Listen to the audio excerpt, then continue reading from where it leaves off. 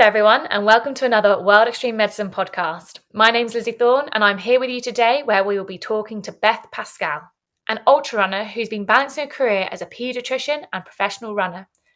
My background is as an NHS doctor, currently working in emergency medicine and known to occasionally work as an adventure medic on expeditions, TV shows and sporting events, including some ultra marathons, which Beth and I will delve into a bit more. Welcome, Beth, and thank you for taking the time to talk to us today. How are you? I'm very well, thank you. It's a pleasure to be here, and thanks for inviting me onto the podcast. Well, it's lovely to have you here, and thank you so much for finding the time. I'm sure you have a very busy schedule. Firstly, there's so much to talk about already, but tell us and the listeners how you felt going over that finish line in the Western States race in 2021. The overriding feeling was relief, I think. With everything that had happened during the pandemic, and as a runner, probably that part of it was more stressful than working in the NHS. To be honest, I think being a professional athlete during the pandemic was a real challenge. So having just to deal with so much uncertainty over those, the previous year and a half, getting out to the US when the borders were officially closed to most people without an exemption was super stressful, and not knowing whether the race was going to go ahead. So yeah, and I'd taken a big risk to take time out of training to go out and to the US. So yeah, just relief that it had all gone to plan. It was an incredible feeling. Absolutely amazing. And the fact that you are now the second fastest woman in history is incredible. And in 40-degree heat, I don't think many people run in 40-degree heat anyway. So the fact that you did that incredible race is phenomenal. So take us back to the start. When did you develop an interest in ultra running? It must have been the latter stages of medical school or during my foundation years, I think. I did some rowing at university. I was a lightweight rower. So I think I built up a strong endurance base from that.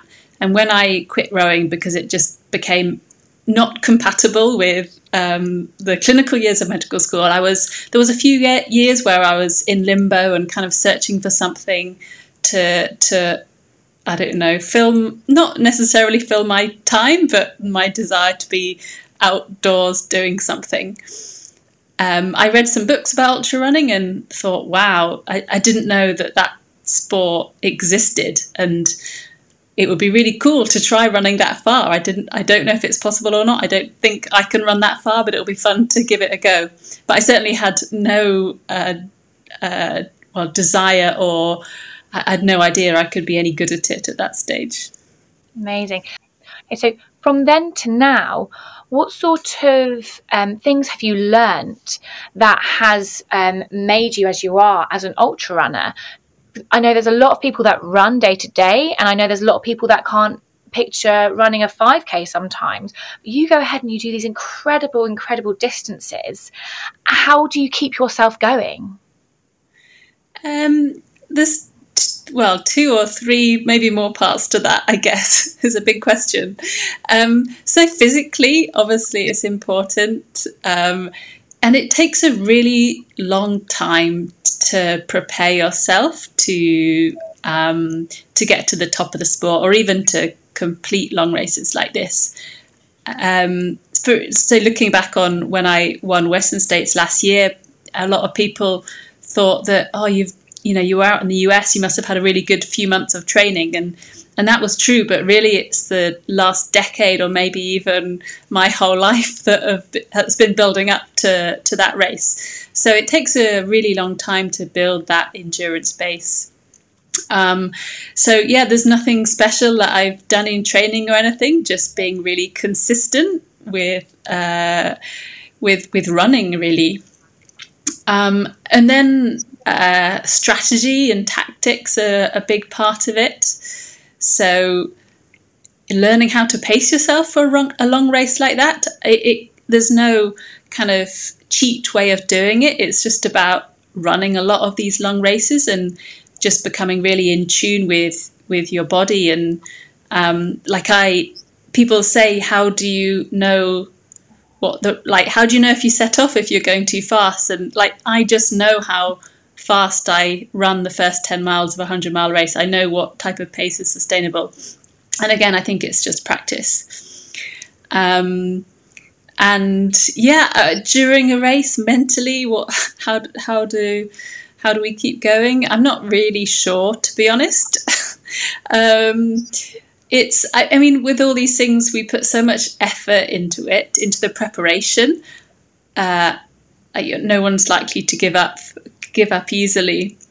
And when things get really hard, I think about all the people that have helped me get to the start line. So I think about, my husband, who's taken all his annual leave for the last 5 years to support me going to races, my coach, my family, all those people have helped me. That really kind of keeps me going when things get really tough. I think that's answered your question in many parts. Yeah. And then also touching on that, I'm sure nutrition is a big thing, because to keep your body fueled for over 100 miles, what sort of things do you consume? I take gels predominantly. So I use a type of gel that contains a lot of complex carbohydrates. So I'm not just taking your standard maltodextrin-based sugary gels. So gels that contain kind of pureed rice and fruit and that type of thing. That I find I don't get the big kind of peaks and troughs in energy levels. So yeah, I can run for 20-30 hours on mainly gels. The gels I use are called Spring Energy gels. They're great. But I also have some Coke at aid stations. Coke is the best sports drink known to man. Salt tablets if it's hot, and some real food at aid stations if I feel like I want something a bit savoury. But mainly just a lot. I'm really good at eating. I think that's my where I have the advantage in these things. That's amazing, because I know some people will be listening to this to hear what you do, because you are so good at ultra running, effectively, to put it that way. You are one of the top women in the world at ultra running, and I've been fortunate to meet other ultra runners, and they strive to get to where you are. And but you also hear loads of different techniques that are used and different things are consumed. People eat crumpled up Pringles at some places, peanut butter sandwiches. So it is very interesting to find out what works for you and what you do take. And then also, this sounds as though to train for something of 100 miles, like you say, it's your whole life has led up to this. But how do you fit in all your training runs around your NHS job? We do, as you know, we get days off. It's okay. It's not too bad. Strong coffee helps. Being really organised, I guess. So I always my training is completely built around my work. So, I can't take any credit for this. My coach does it all, but he knows exactly when I'm working, what shifts I'm doing, what it involves. So, and some jobs I might be on my feet a lot. Some jobs, if you're in clinic a lot, would be more sedentary, and kind of really being meticulous about planning training around work, which he does a great job of, but also at the same time being flexible. So, for example, if I'm working night shifts, I won't do any hard training during between long shifts like that, because won't get any benefit from it if the recovery is really terrible. So, and also trying to prioritize sleep where possible. So between night shifts, I'll just sleep as long as I can, and then when I wake up, I will use that time to do whatever I can. So it might be an hour of easy running, 2 hours of easy running, but really kind of prioritizing sleep when I know that recovery is going to be compromised. And within your training plans are, of course, there's a lot of running. Are there any other types of training that your coach puts in there for you? I do a bit of cycling. To be honest, I mainly cycle when I'm injured, which is which not does happen a lot. I am injured at the moment, but I've been lucky to not have a lot of injuries.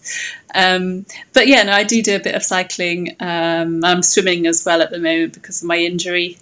And I do some strength and conditioning as well, 3 or 4 times a week. Yeah. And if you don't mind me asking, what injury have you got at the moment? I have osteitis pubis. So I guess most of the listeners won't be very familiar with it because it's not particularly... Well, I don't know. I'd never heard of it, to be honest, until I got it. And when I've talked about it on social media and things, I've had so many people approach me asking me about it. I said, yeah, I've got that. And yeah, it turns out that it is a lot more common than most people think. So it's basically inflammation of the bones at the front of the pelvis due to sometimes weakness, sometimes tightness, sometimes poor movement patterns, or just overuse. I can't say that I've completely got to the bottom of what's caused mine, but yeah, we're getting there. Brilliant. And with the swimming and the cycling, how do you think that will contribute to you going forward in terms of the running? Well, in the past, when I've been injured, I've been able to do a lot of cycling. I broke my ankle in 2020 and I was able to do a lot of cycling with that injury. And I came cycling, it was fine. I was actually running on my broken ankle for a few weeks before I had an MRI, but so cycling was nothing. Anyway, so I came back. When I came back to running, very quickly I was a lot stronger than I'd ever been. But with this injury, that I'm not doing very much at all. I'm doing very small amounts of cycling. It's all super, super easy. So it will take a long time to get back into running. But it's useful just to, even if it's super, super light, it's better than doing nothing. So I just keep ticking over. Yeah. Oh, brilliant. So then if we drop on back to the balance between ultra running and working within the NHS.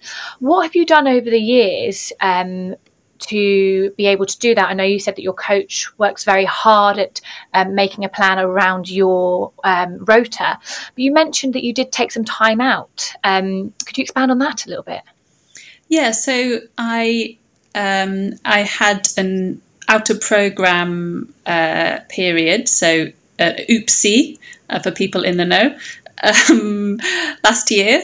So I applied to the deanery and on grounds of sport at an international level or professional sport. And yeah, they approved it, and they've been really, really supportive. In fact, I was originally going to take my OOPSI in 2020 and started it. And within a few weeks, it became clear that I wasn't going to be traveling anywhere or racing at all. So I then went back into training and postponed it until last year. So yeah, I'm really fortunate that the deanery have supported that. So yeah, that's so great to hear, because I know a lot of people find trying to get OOPSI sometimes a bit tricky, and of course you can do these out of program times for various things. So it's so nice to hear that your deanery really recognised your talent and prioritised you to go and invest your time in that. And I think that'll give a lot of listeners hope if they're maybe even considering approaching their deanery about doing something like that, even if it's maybe something unrelated to running. Yeah, and I have plenty of colleagues who've had OOPSIs for various reasons, and certainly my deanery anyway is becoming more and more supportive and recognising that to keep trainees in training. They have to be a bit more flexible and you know, like if for me personally, if I hadn't been given the Time Outer program, I don't know what I would have done, because at the time I had I just got my first professional running contract. So maybe I would have quit, and then not quit medicine completely, but plan to go back into training at a later date. So for me, it's been really cool that I've been able to do this. And yeah, I would encourage anyone to consider it or apply at least, and you might be surprised. Incredible. So tell us a bit more about this professional running contract and how that has worked alongside your job as a paediatrician. Yeah, I mean, I guess nothing particularly changed day to day, because I mean, for many years before I got a proper contract, I was, working with brands and things. The main difference was that they would then pay me, which, it was enabled me to take time out of training. So yeah, I mean, it's cool to get some support, to get to races and things. It's fun to feel like part of a team as well. There's some other really, really great athletes on. So I run for Salomon, and yeah, got some really great other athletes on the team. We work quite closely with the designers, so we to help develop footwear, apparel, that type of thing, which is really cool to suit our needs. Go on training camp. That's cool as well. So yeah, it works pretty well, I think. Wow, that sounds amazing. And where in the world would you say has been one of your favourite places to travel to participate in one of the ultra events? Because I've seen that you've gone so many places, so many beautiful places. So which one really stands out to you? That's a difficult question. I probably would say running in the Grand Canyon is the coolest place I've run. It's just so different from anywhere else, in that normally if you're going to do a run with a lot of climb, you start at the bottom and you go up a mountain then down again. But it's like, I don't know, you start by running 2,000 meters downhill, well, 6 miles, 2,000 meters downhill into this oven. And it's like 45 degrees down there, and you've got to get out again. It's just, I don't know, it's just super cool. I ran in the Grand Canyon quite a lot when I was staying in Flagstaff in Arizona for a few months last year.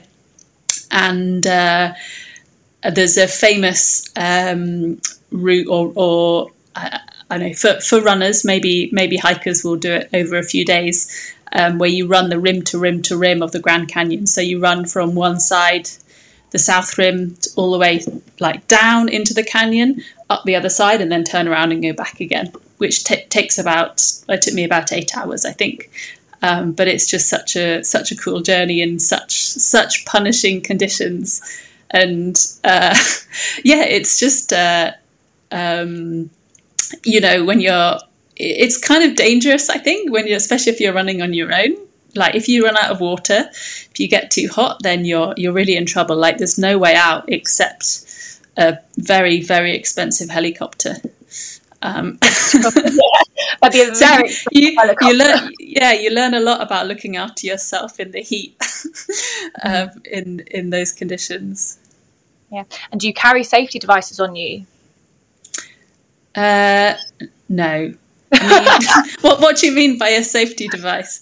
Like the GPS trackers, in case something went wrong, that you could track them connected, like the satellite devices. No, I don't have any of that. I mean, I carry a phone, but there's no signal in the Grand Canyon and probably a lot of other places I run. But no. Do you do a lot of your training with other people or by yourself, or a mixture? A mixture, yeah. But I would say most of it I'm on my own, not through choice, but like no one wants to go running with me at 5 a.m. in the winter who also lives in the same tiny place that I live. So, but when I've been abroad and things, I do train with other people a lot. So it's just, I always choose to train with other people if other people are up for it, for sure. Yeah. And just from that, I could really like get the feeling that you really quite get maybe a little bit of a thrill from like pushing yourself to the edge and going to into these conditions. Like, I know some people, they would think, wow, really? But so is that what happens? Is that what keeps you going? Is that what makes you really want to go find these areas, or completely different? No, for sure. Like, I do enjoy really punishing myself. It's not all about that though. Like, it's cool to look back on. I mean, I look back on like running in the Grand Canyon and that time where I thought I was going to pass out with heat stroke and things. But at the time, like, you know, it's not always fun. But I mean, it's a big part of it is about being competitive. I mean, I was, I guess, running in the Grand Canyon, I was mainly there to get really strong and acclimatise to the heat, acclimatise to the altitude in order to perform well at the race coming up. But it's just a cool sport that the best training for the races is often pretty epic. Wow. Just touching on things like that. So have you ever had an experience whereby maybe you have become unwell during a race? Because of course you're doing so many, and they do push the body quite to an extreme level. I wouldn't say it's all relative, isn't it? I mean, I wouldn't say I've become unwell during a race in a way that I would require a doctor or anything. I haven't had any bad experiences like that or bad injuries during a race. I've been quite fortunate. Often things do go wrong during a race, and but no, I wouldn't say I've ever been like unwell as such. No.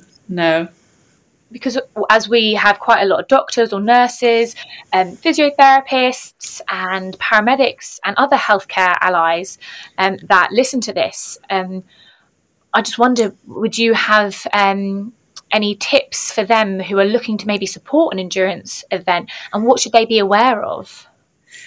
Ooh, that's a really difficult question because, as I said, I've never actually seen a medic at an event like that. And what I do at work could not be more different than what a medic does at an endurance event. I mean, I understand that feet, GI problems are probably the biggest things that medics have to contend with. And I guess I just learned about how to self-manage these things. So it's never got to the stage where I've needed a medic. I mean, certainly now I've said that, I'll need a medic in my next race. But No. So no, I don't have a good answer for that. Sorry. No, I mean, to be fair, that's amazing that you've done it, but it also shows how prepared you are, and probably your organisation, and how you do put so much preparation into these races, and you prepare your body and you listen to your body, and then so how comes you chose paediatrics as a speciality then, considering you have all this sporting experience and love, and you chose paediatrics, which is amazing, but where did that come in? Yeah, that's a good question. I think everyone assumes that when they find out I'm a doctor that I must do something that's related to sport, but actually what I do could not be any further removed from running. I currently am working on neonatal intensive care. So, and when people approach me about, oh, Beth, I've got this sore knee, what do you think it is? I'm completely hopeless. So yeah, I got into peds. Actually, I did some time working in a hospital in Zambia a while ago, and I was sent to the peds ward just because that was where they needed me. Or they needed somebody. They didn't need me specifically, but I had done zero pediatrics. And yeah, I just fell in love with it. I felt like, it just seemed really, really important. You felt like you could save lives on a daily basis. That doesn't necessarily happen. Working in peds in the UK is very different, but they're certainly like, yeah, we could save lives on a daily basis, and it just felt really important. And I think that's why I chose to do peds. But it wasn't like a really clear cut thing for me. I did consider other things as well. But yeah, I haven't regretted it. I really enjoy my job. And what was that trip to Zanzibar? When did you go? Zambia. So, so let me start that again, then they can cut that out. So, when was that trip to Zambia? When did you go? I went during medical school, actually. Maybe I've always been someone who likes to take time out. I took a year out in the middle of medical school, and went and worked in a hospital there, and yeah, it didn't really matter that much that I was only a student, because there were so few resources. It's like I don't know, like there were only like 2 investigations you could order, like 5 drugs, all they need, and they were so short staffed, and they just needed somebody who could, you get pretty good at putting cannulas in babies and toddlers if you do it like for 12 hours a day, every day. You don't need to have, I was well supported, but we didn't, they just needed bodies. So you felt like you could really make a difference, which was really cool. Amazing. And how is your current job going in regards to your ST5, I believe you said earlier to me? And so how many years do you have left? Is it 3? Is it up to ST8 for paediatrics? Yes, officially. Yes. But they are training is changing, and that it will become more easier to competency progress. So training might be shorter than that, I hope, but depending on how much time out I have in the meantime. So with that little hint, do you know what your next challenge might be? I appreciate you're an injury at the moment, but what might be in the back of your mind? Are you able to say? It's difficult to plan at the moment, but I'm hoping to be fit to race the UTMB, the Ultra Tour de Mont Blanc, at the end of August this year. And if I'm fit beforehand, there will be other races that I do. But at the moment, I'm trying to just think about being ready for the end of August. And so I know we mentioned previously you've done the UTMB before. What keeps drawing you back to that race? It's that I don't feel like I've ever had a good race there. I feel like I can do better. There's something. I can perform better at that race. There's always been something that's gone wrong. So there's room for improvement there for sure. Yeah. Says the person who's finished twice in the top 5. But that's incredible. But I'm sure I appreciate it. Sounds like, you're going to go for it. And good luck for trying to get there for August. I'll keep my fingers crossed that your injury gets better and you recover. So lastly, I would just like to ask maybe what your favourite race has been. And if you could tell the listeners about that. Yeah. it's a difficult question. We've already talked about the Western States 100 a little bit, so I'll leave that aside. One of my favourite races is a race on the island of Reunion, which is in the I think it's the Indian Ocean. It's kind of near, or maybe a few hundred miles away from Madagascar. And it's an island not many people know very much about, and I certainly would never have gone there had it not been for this race, which is 100 miles or so just crossing the island. And it's just so diverse. You have like white sandy beaches and palm trees, and then like 3,000-meter volcanoes, like active volcanoes, and it is just such a crazy diverse environment and culture as well. It's a French. It belongs to France, but it also has this kind of Afro-Caribbean vibe, and it's just a crazy place. And yeah, it's somewhere that I just never ever would have gone had I not discovered ultra running and gone to a race out there. Amazing! It sounds beautiful. And what would you say to someone who is considering maybe going that little extra mile, going maybe from a marathon to an ultra race? What would you tell them? Well, it's a very smart decision, first of all. I mean, I don't know why you'd want to run. Well, you can run a marathon on trails, but I don't know why you'd want to run on the road when you could run on the trails. And running a bit further just opens up more options, I guess. It's just such a cool thing to be able to do, to cover like a large amount of ground on your feet in reasonably fast. So running, it's just the right pace. So yeah, definitely go for it. Go somewhere that like really excites you. So pick a race that is in a cool place. And doesn't necessarily have to be abroad. Like there are plenty of awesome trail races, ultra races in the UK.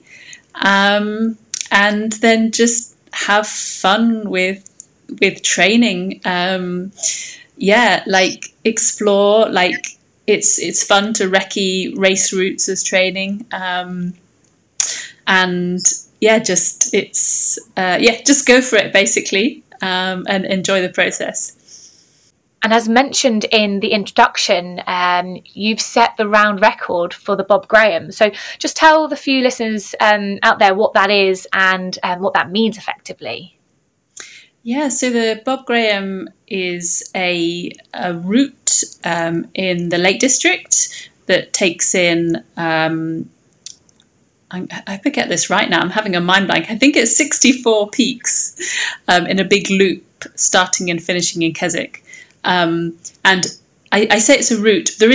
You have to go to all the summits in the right order, but you take the fastest line between the summits. So it's as much as a navigational challenge as a physical and mental challenge.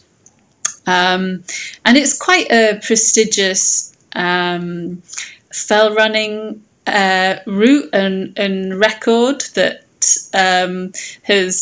it's a big part of fell running culture, and it's existed since the early 1900s.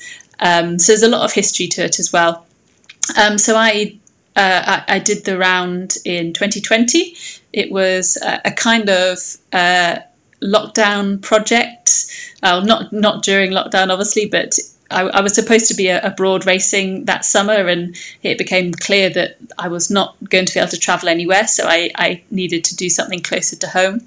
So I decided to do the Bob Graham, and yeah, that kept me motivated during that first lockdown, running up and down tiny little hills outside my house in preparation for the country opening up and be able to travel to the Lake District to run the Bob Graham. Yeah. Amazing. Well, we do one of our courses in Keswick, one of the Expedition and Wilderness Medicine courses. Oh, cool. Yeah, and some of our participants sometimes go out to some of the peaks. I don't think anyone yet has quite attempted all 64 whilst we're down there, but I'll set that challenge to whoever might join us one time. It's also amazing because I actually did a little bit of a Google, and it's less than 3,000 people that have actually gone ahead and completed the Bob Graham round. So yeah. I mean, you're probably more up to speed than me. I don't know how many people have done it. It's. I would say that's quite a lot for an obscure little route in the Lake District. But for me, the challenge was trying to run fast, and the girl that held the record previously is just phenomenal, and she's my role model. So. It was a big challenge and a big ask for me to go faster than her. And do you remember the speed at which you did it in? It took me 14 hours 34 minutes. Wow. And I think it's about 62 miles perhaps with again I forget, but maybe 8,000 meters of climb. But it's not really about the distance or the climb, it's the terrain, because you're not on paths for most of it. It's really rough terrain. A good adventure. I recommend it to anybody. I'll start with one peak.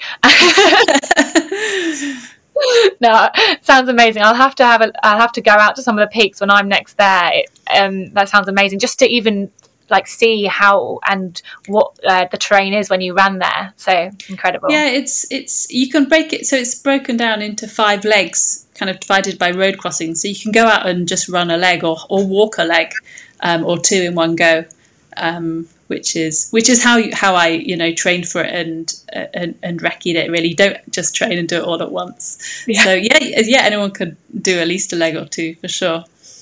Brilliant. Well, look forward to that indeed. Amazing, incredible. Well, Beth, it's been absolutely amazing to talk to you. You've inspired me. I feel like I'm going to go on a run now. So I'm sure the listeners are going to be mesmerised by hearing just a little snippets that we've heard today. And for everyone that's listening, please go ahead and follow Beth as well on Instagram.